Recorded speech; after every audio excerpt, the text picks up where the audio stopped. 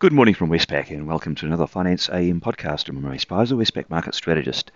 In the financial markets overnight, we saw bond yields rising as Fed rate expectations were increased, and that hurt equity market sentiment. The S&P 500 is currently down 0.6% on the day.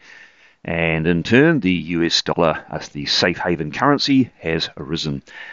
The US dollar index in currency land is up 0.8% on the day, with all the majors falling against the US dollar. The Aussie fell from 63.20 to 62.51, and the Kiwi fell from 57 to 56.50. And the Aussie Kiwi Cross fell from 110.97 to 110.57, making a fresh two-month low. In the interest rate markets, US two-year Treasury yields rose from 4.45 to 4.55%, and that is the highest level for the 2 year since 2007. The 10-year yield also made a milestone, rising from 4.02 to 4.13%, which is a high since 2008. Markets have priced in the Fed funds rate to be 75 points higher at the next meeting on the 3rd of November, but they've nudged up the peak rate to now be 4.97%, so pretty much 5% by March of next year.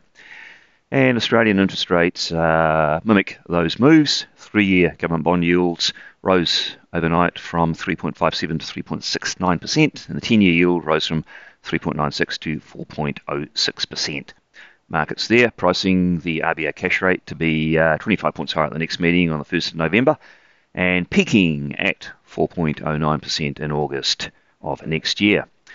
And New Zealand markets are pricing the RBNZ OCR to be 82 basis points higher at the next meeting on the 18th of November. In other words, they are considering a 75-point hike to be a done deal, with a 50-50 chance of a 100-point move. The peak rate there is seen as 5.44% late next year. In commodity markets, Brent crude oil rose 2.3% to $91, copper fell 2.1%, gold fell 1.4%, and iron ore fell 0.6% to $94.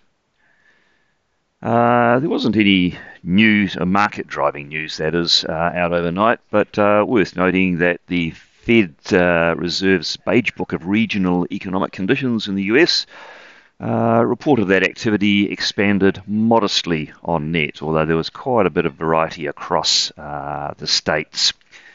And wage growth still expected to continue due to those cost of living increases and the need to retain talent. We had a couple of inflation readings overnight. The Eurozone reading for September was finalised. It was dragged back just a tad from 10% to 9.9%, but that's still a very elevated level. And the core measure remained high at 4.8%. And in the UK, inflation for the month of September, CPI inflation this is, rose at a pace of 10.1% annual. And that's a slight increase from the previous reading of 9.9%, so no abating in inflation pressures really evident in either the Eurozone or the UK. On the day, what's out there could be market moving. Down under, the main event will be Australian jobs data for the month of September. The market and Westpac are expecting a fairly lukewarm increase in jobs of around 25,000, which should see the unemployment rate just nudging slightly lower to 3.4%. And then in the Northern Hemisphere, not too much heavy-hitting data out. We do have a lot of Fed speak in the US, though, counting 6 Fed members on the podium. Evans, Bullard, Harker, Jefferson, Cook and Bowman all due to speak, and I would suggest that would be the main market-watched event overnight. Well, that's it from me today. Thank you for listening. I'll be back again same time tomorrow morning.